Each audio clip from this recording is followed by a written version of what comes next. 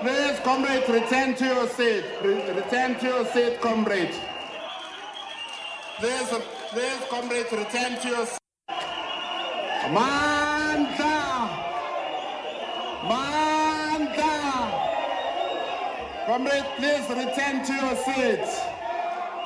Please, comrade, return to your seat. Return to your seat, comrade. Please, comrade, return to your seat. Allow the Congress to proceed. Please, comrade, allow the Congress to proceed. You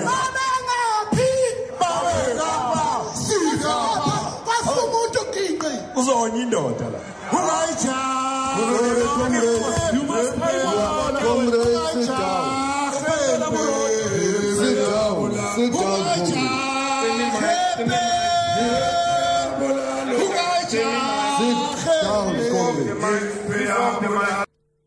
Well, that's just some of the disruptive chaos that we've seen on take place earlier today, I should say, at the SAFTU elective conference in Boksburg, east of Johannesburg. Now, for the latest, we were hoping to speak to our reporter, Ntebo Makubo. We're just struggling to get hold of him. He's at that conference. But in the meantime, let's go to our labor analyst, Mamokgethi Molepiane, just to get her views on what's happening there. Mamokgethi, thanks so much for your time. Welcome to Updated Noon. Hi, good afternoon, Sakina. So, listening to what's been happening, I'm not sure how much of it you've been following today. Do you see this conference collapsing, or do you think it will be seen through to its natural conclusion? It might proceed to its natural conclusion. I do not think either faction can afford to have it collapse, because it's going to drag the organization, the federation, into long, winding battle of the struggle for control and the struggle for leadership.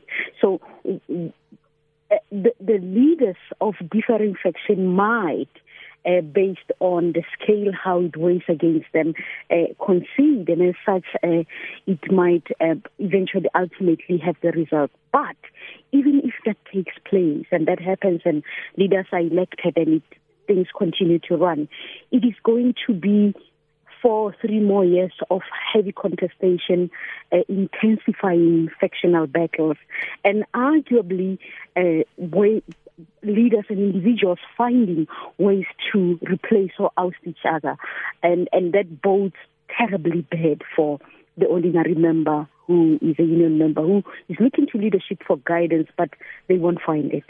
So what is the ordinary union member to make of this? Because you look at what's happened since the start of this conference, and it's been one contestation, one squabble after the next. At what stage do worker issues actually get addressed while the leaders are fighting amongst themselves? They will not necessarily be addressed. There might be a facade of saying we are tackling worker issues, but they are not going to be solely focused on, as we know, and as we have seen with other federations. Often when leadership battles intensify, for many years, workers' issues become relegated to the sidelines, often at times overlooked. So the ordinary member at SAFTU is probably wondering at the moment, do we have leaders or not? And there's going to be a gradual decline in membership. There's going to also be a gradual decline in activity in terms of the ordinary members participating in key gatherings of union structure.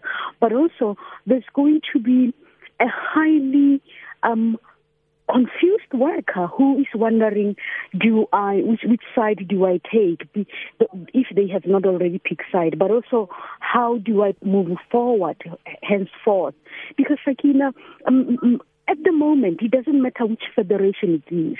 Workers at the moment are wondering what the future holds for them, considering how precarious work has become, considering some of them 3 years ago were permanent employees, now they are contract, now they are temporary work, so many issues affecting them. When they look to their leaders, as we are seeing at the SAFTU conference, it's not about workers' issue, but it's about battle for leadership, and that is most likely also going to be violent. That might even be dragging to the courts, but also that it pits strong individuals who are concerned about power and very much focused on retaining power. It has pitted strong individuals against each other. Mind you, these were close allies, and now it seems as if we are seeing a manifestation, what we had seen many times within the ANC and political parties, where leaders group together and say, the enemy of my enemy is my friend, but now they do no longer have a common theme, and things are falling apart. Just a final question. Former COSATU General Secretary Mbazi Mashilowa, speaking at the conference a few days ago, said that SAFTU and COSATU should work together. Do you see this ever happening? Possibly. There has been murmurings, those of us who follow this, there's been murmurings that within the ruling party, but also within COSATU, there are powerful leaders who are trying to woo members who were expelled of like NUMSA and other unions that were once COSATU unions, and they are trying to woo not just the individual leaders, but trying to say to ordinary members, return home. So it might be that also the changing in the context of the economy and how so many things that intersect between workers' issues and the issues that affect workers as a member of society might compel them to work together, as we have seen signs of it with the workers in the mining industry at the moment who are at strike at Sibanye. The differences for now are put aside. In fact, they look like they are put aside for a while. The focus is on what benefits the workers the most. So we might see it. But at the same time, Sakina, because there are so many leaders in SAFTU with strong personality versus what one can say muted personalities of leaders in COSATU, it might prove tricky in the sense that if they are to return to COSATU, would they be willing to serve under the current leaders, or would they want positions? So that again might be an issue that we might not see them working together moving forward. Mamokgethi Molepiane, thanks so much, Labour analyst, on the developments there at the second elective conference of SAFTU. And Ntebo Mokuwa, our reporter at the venue, is available. We're going to take news headlines and then we'll come back to Ntebo. Dineo Motaung standing by with the latest. And as promised, we go to Boksburg now, where tensions are running high at SAFTU's second elective conference. Our reporter Ntebo Mokobo is there. Ntebo, good afternoon. So we heard some of the audio coming through. We've seen some of the scenes. What is the situation like now at the moment? Good afternoon, Sakina, and good afternoon to the listeners. Yes, indeed, the Congress is underway. But you would recall that, sometime yesterday there was a deliberations on the suspension of the 4 national office bearers. The deliberations around that was that those national office bearers, the suspended ones, must be allowed to participate. But the House was then divided into two in terms of those who want them to participate and those who don't want them to participate. But at the end, democratic centralism prevailed, where the vote showed that those members are not allowed to participate in the conference. And today there was a debate now on whether they can, for what. In fact, the debate yesterday was about their suspension, that should their suspension stand. But the House then voted that, or the House then decided that their suspension must be sustained. And this morning, the debate started on whether they should participate in the conference. And even now, as we speak, there's this deliberation in terms of whether they should be allowed to participate in the conference and allow themselves to be voted as national office bearers again in this second national conference.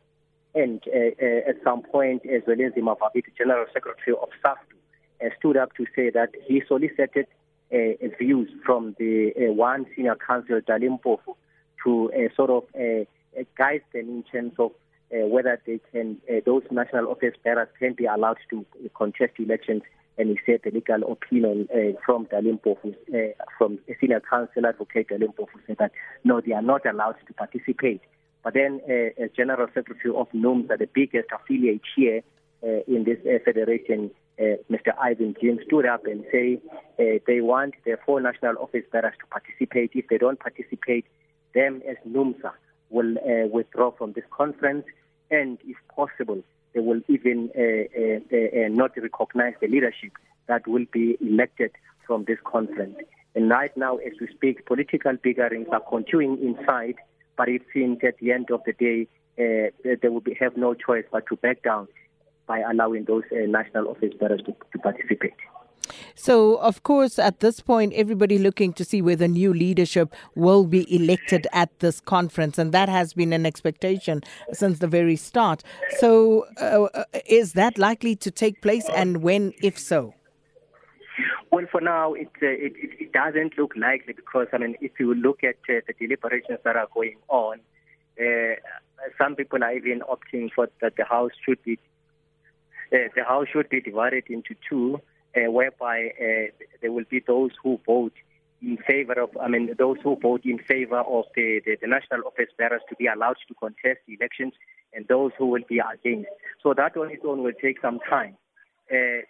What some members are saying, what some unions are saying, that the conference, for the sake of the conference, to give the legitimacy to the leadership that will be elected out of this conference, they must all allow those members to participate.